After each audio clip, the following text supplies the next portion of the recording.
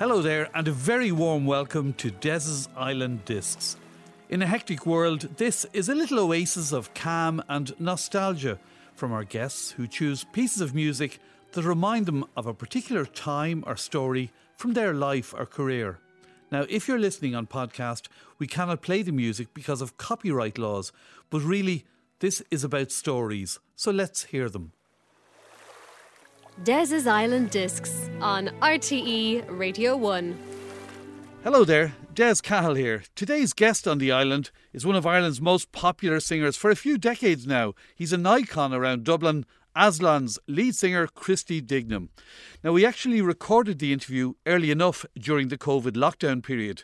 At times, the Skype call was a tiny bit ropey, but we did not re-record it because I felt the content of the interview was so strong. Christy Dignam's dad actually passed away very shortly after we recorded it, so for that reason we also delayed it. But I think it's a very powerful listen and I know you'll enjoy it.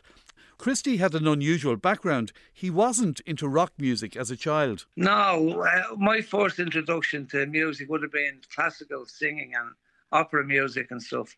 Because my father was into John McCormick and Caruso and all those type singers. So that's where I initially got me love of music. Not the kind of music that most kids your age in Dublin would have been into. No, not at all, especially in Finglas. No, but it was just, I don't know, it was just something. My dad, when he'd be making, he worked in CAE, but he'd make the dinner on a Saturday and Sunday because he was off those days. And when he's making the dinner, he used to be singing John McCormick songs or Caruso or whatever. So that's just the first music I was exposed to, you know. It's fantastic. And at what stage in your life did you begin singing on stage? Well, I started singing in the school choir when that would have been in primary school. So from, we say, 10 up to 12, 13. And then I started singing with the band at about 16 or 17 or something, with Mickey Mouse bands. But I was singing through the punk. Remember all the punk singing?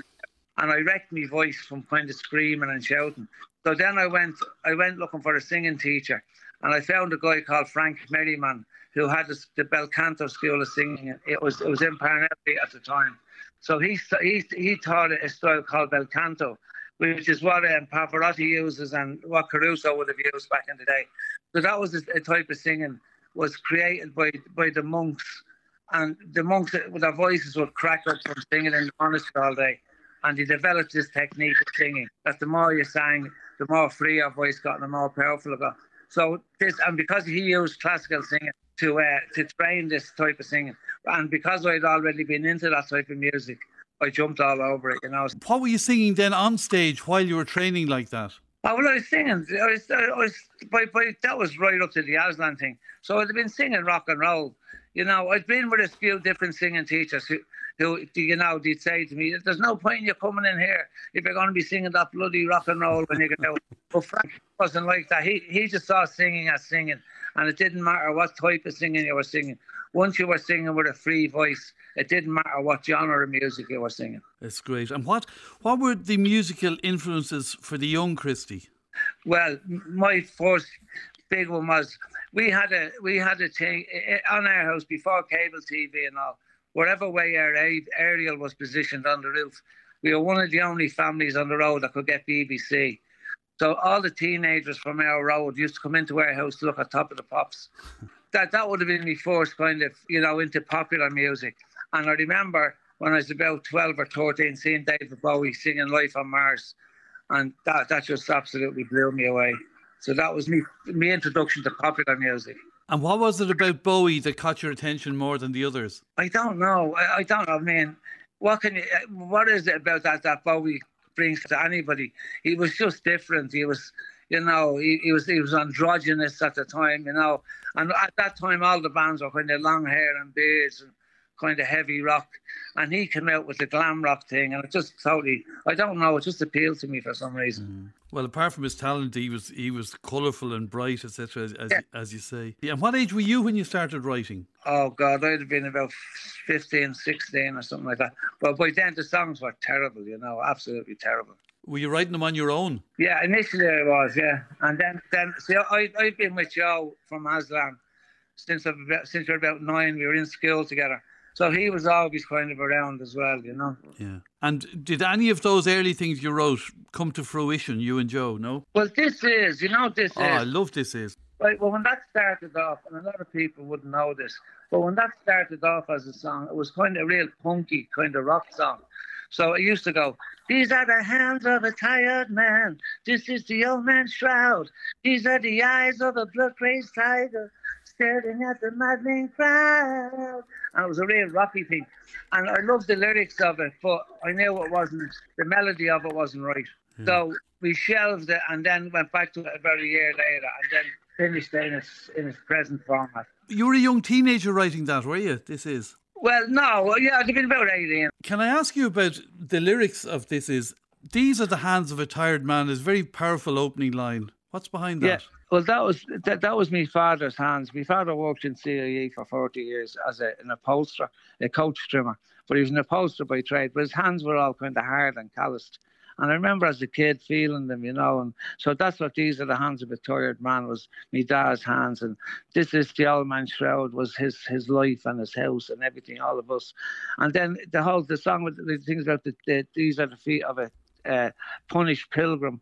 That was people walking up Croagh Patrick in their bare feet, and and there's lines about teenage mothers. So at that time, the Catholic Church was kind of losing its grip on Ireland, and we were obviously we were seeing all that, and for the first time ever, if you got pregnant as a young girl, you weren't sent to some laundries down the country somewhere. You could actually have your child, and there wasn't much shame in it. So all those things were in the song, And it's very powerful stuff. Would you and Joe discuss all that before you go writing? No, well, usually what happens is Joe will usually play something on the guitar, and wherever he plays will evoke some sort of moods, and then you try and get the lyrics to match the moods that Joe's evoked with the guitar. But then once the lyrics start and we get onto a topic, it's kind of, we're kind of bouncing off each other then, and that's how the songs are completed. Because the chorus in This Is, when we wrote This Is first, we couldn't find the chorus for it. And then I'd heard Annie Lennox, Sweet Dreams from Annie Lennox. So the way she sings, no one on earth could be like this. I'm grown and overblown with bliss. And I just loved the way she was using one word with loads of notes. So that's where everybody hits you with this feeling. That's where that came from. So that's, you're kind of influenced by everything around you, and you put all those things into a pot, and hopefully you come out with something decent. Everybody hits you, everybody knocks you down. Yeah, well, that was about just the begrudging attitude, because we used to rehearse. Some of the lads, Billy and Tony at the time, lived in Ballymun. We were in Finglas. So we'd walk to Ballymun where all the gear was stored. And then we'd put all the gear into shopping trolleys and we'd wheel them up to the airport. And we used to rehearse. There was a redundant farmhouse on the airport grounds. And we had the pigsty as a rehearsal room. So we'd be wheeling all the stuff up from Ballymun to the airport. And people would say, look, you pigs, you think you're going to be famous. And just that begrudging attitude, I could never understand that, So that's what that everybody hits you, everybody knocks you down and all. Because that's what that was, Why if you're trying to chase your dream, why do people have the need to knock it, Yeah, it's great. It's brilliant imagery in it. And Crazy World then, which is... Yeah. So Crazy World, what happened was we'd split up after the first album, we'd split up for a couple of years. And... We wanted something for the second album. We wanted something, let's call it This Is of the second album. So Crazy World, the kind of nucleus or the seed of that was when my daughter was born. At the time, I was strung out on heroin. And I was in a bad way. And the baby was born and she was put out in a crib just outside the kind of emergency part. And my wife said to me, she said, look, you have a daughter now, you have responsibilities. You have to snap out the buzz you're on, and start taking responsibility. And I remember looking at Ciara and thinking, how am I going to protect her in this world? I can't even make sense of it myself, you know. And so that was where the seed of Crazy World was sown. But then the song then wasn't actually complete till a couple of years later. But it's you bear your soul in it. How can I protect you? But then I've fallen down so many times. Well, that was that, because, you know, by that time, you know, I'd been in the middle of the addiction. We'd split up with the band, and now we are back together again. And that was it, you know, like I'd fallen down. I was nearly apologising to the Irish nation for kind of there's a lot of people that we are letting down within the band, fans of the band, who'd put their kind of, you know, they'd put their trust in the band and stuff. And I felt they'd let a lot of people down. And that's what all that was about, you know. But that humility in doing that, and I know you would have annoyed people in the band, or I presume, when you were, you know, the drugs obviously affected everything and other people. But, but that humility and the frailty and your openness about it, you often remind me of Paul McGrath, the way you're loved so much in Dublin. And Paul had his frailties as well. And I don't know. Do you feel the love, Chris? Do you? Oh, absolutely, yeah. You know, when I was ill in hospital, Des, I swear to God, it absolutely blew me away. And I couldn't, like, I'd say that's what got me through. Because when I was ill, at one stage, when I was diagnosed, Catherine came in, and the doctor had called all the family up to the hospital. And I was in hospital. I was oblivious to all this. But they called Catherine and Ciara up, and Ciara had said, listen, I'm getting married in July. This was on Patrick's Day of that year. So she said, I'm getting married in July. Do you think you'd be all right for the wedding? And the doctor said, we don't think he's going to make it through the night. If he makes it through the night, hopefully we have a chance of, you know, pulling the whole thing together. So that's how ill I was, is the point I'm making. And it was all that kind of, that brought me through the thing, you know. It was amazing. And you don't feel worthy of it, you know. It's a strange feeling. Yeah. But that's true love, isn't it? When people love you and forgive you. It's a lovely thing, you know. And that's one thing about the Irish and about Dublin people, probably. It's more of an Irish thing than a Dublin thing, I think. That when they take you to their heart, you know, that unless you do something really outrageously bad, that you're there forever, you know, and they'll support you forever. And that's a lovely thing about Irish people. Your second musical choice, Christy, Creep and Radiohead, and it's probably from that time of exposing yourself as well, is it? Yeah, well, so I was there. I tried loads of different methods of trying to get off the drugs, and nothing was seeming to work, you know. So I'd heard about this Buddhist monastery in Thailand. It was up in the North jungles of Thailand, and you kind of went over, and you were locked in this monastery. And I remember we used to kneel down. There'd be about 20 addicts, and we'd all kneel down every morning, and all the monks would be behind us chanting.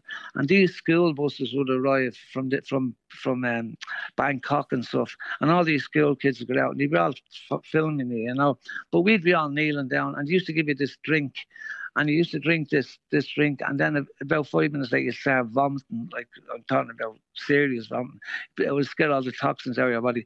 So all the kids would be videoing this, and this was to show them not to take drugs, kind of thing. It was a weird vibe.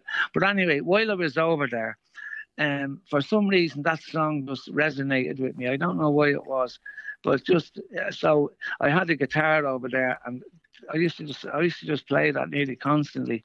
The Creep song by Radiohead. For some reason, that just resonated with me at the time, you know. I'm looking at the words of it, and I was looking up the words before we did this. You know, I'm a creep. I'm a weirdo. What the hell am I doing here? I don't belong here.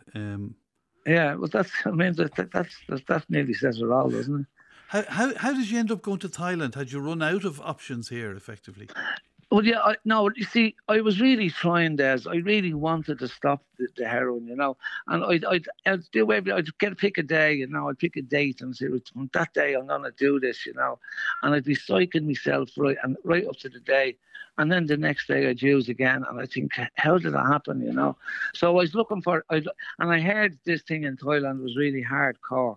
And I thought, if I suffer a little bit getting off this, maybe that'll stop me getting back into it so easily and stuff. And I was just really desperate to try and get off drugs. And I'd seen a documentary about this place in Thailand, a place called Tamprabok in Thailand, and that's where it was. So that's why I went over there. And is it difficult to get in on their program? I mean, did many people speak English, for instance? Well, yeah, they spoke English, but when I went, I heard there was an English charity that used to bring over like 10 addicts every couple of months. So I had to fly over to Reading and meet with this group of people. So I flew over to Heathrow Airport. I met 9 other addicts that I'd never seen, never met before in my life.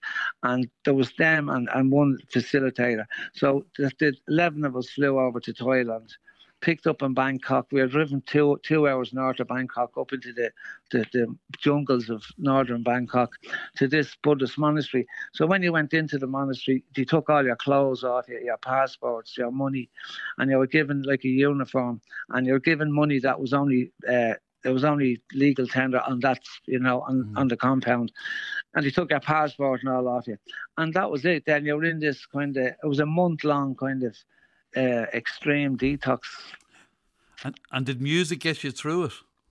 Yeah, absolutely. Yeah, there was a studio there, and they used to record a lot of Buddhist chants and with Buddhist drums and stuff like that.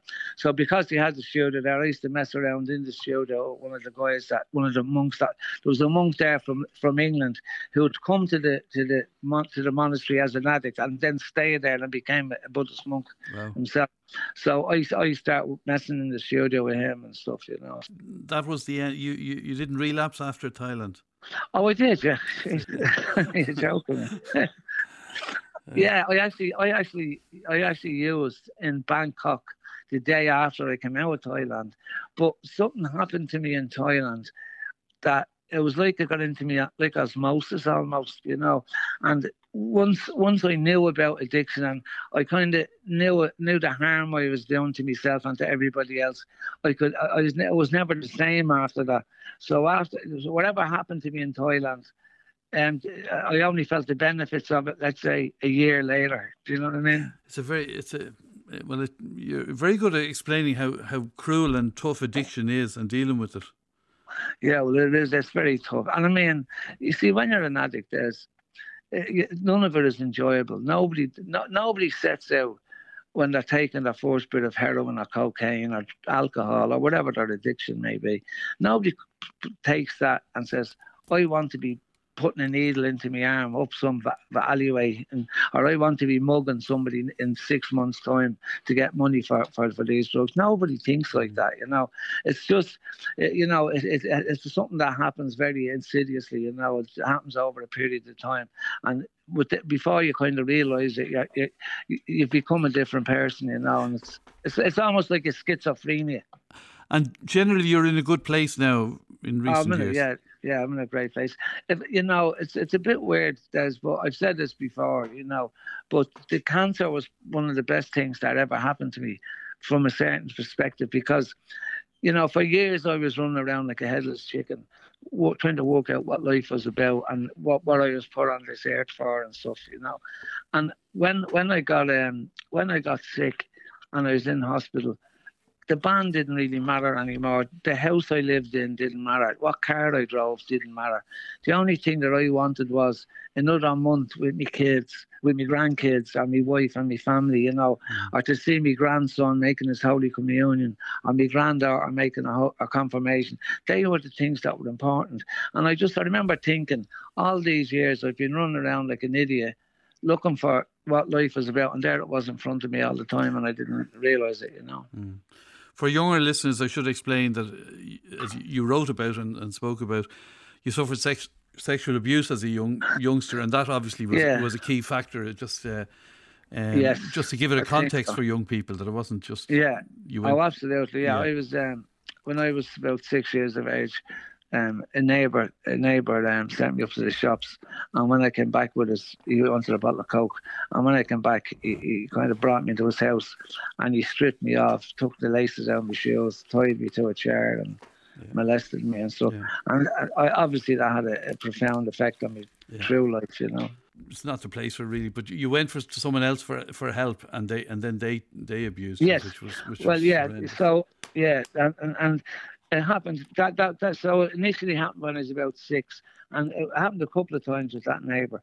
And then when I kind of got away from him, I said it to a friend of mine, and then his brother kind of did the same thing to me then when I was about 9 years of age. So because it happened to me a couple of times, I started thinking I had some responsibility in this, that I thought I must have been teasing them or leading them on or something like that. And then, there was a part of me was kind of glad that he chose me. As a child, I thought, well, he picked me, he didn't pick anybody else on the road. So then as an adult, when I was thinking about that, I was thinking he should have been disgusted and he should have been horrified. And then, so it just completely wrecks your head. It's horrendous stuff. It's horrendous stuff. But you've battled through, and now, as you say, you're in a good place, which is... I'm in a great place now, so it's amazing, It's amazing the way life... My life has been it's been a very colourful tapestry. I've had some really great highs. I've had some really low lows, but it's been amazing. It's been an amazing life, And a great family, obviously. But well, I have a wife who I've been with since I was 14 years of age. And what a sage she is. She's a great woman. Absolutely, yeah. I wouldn't have been able to put up with what she put up with, Yeah, she's a great woman. But your last song, your last choice, Christy, probably signifies getting through all this. Yes. When I was first diagnosed, when I'd go to sleep, obviously when you're asleep, you're dreaming and you think you're not dying of cancer, But as soon as I'd open my eyes in the morning, it hit me like a hammer in the head, You're in here with cancer. So I wanted to try and change that moment, so that when I opened my eyes, my first few minutes of that day, instead of being a horrible time, I was trying to make them into a pleasurable time or a better time. So I picked a Peter Gabriel song with Kate Bush singing on it. It's a duet they did called Don't Give Up. And it was just, so the minute I'd wake up in the morning, I'd play that song. And that was the first thing I'd heard in the morning.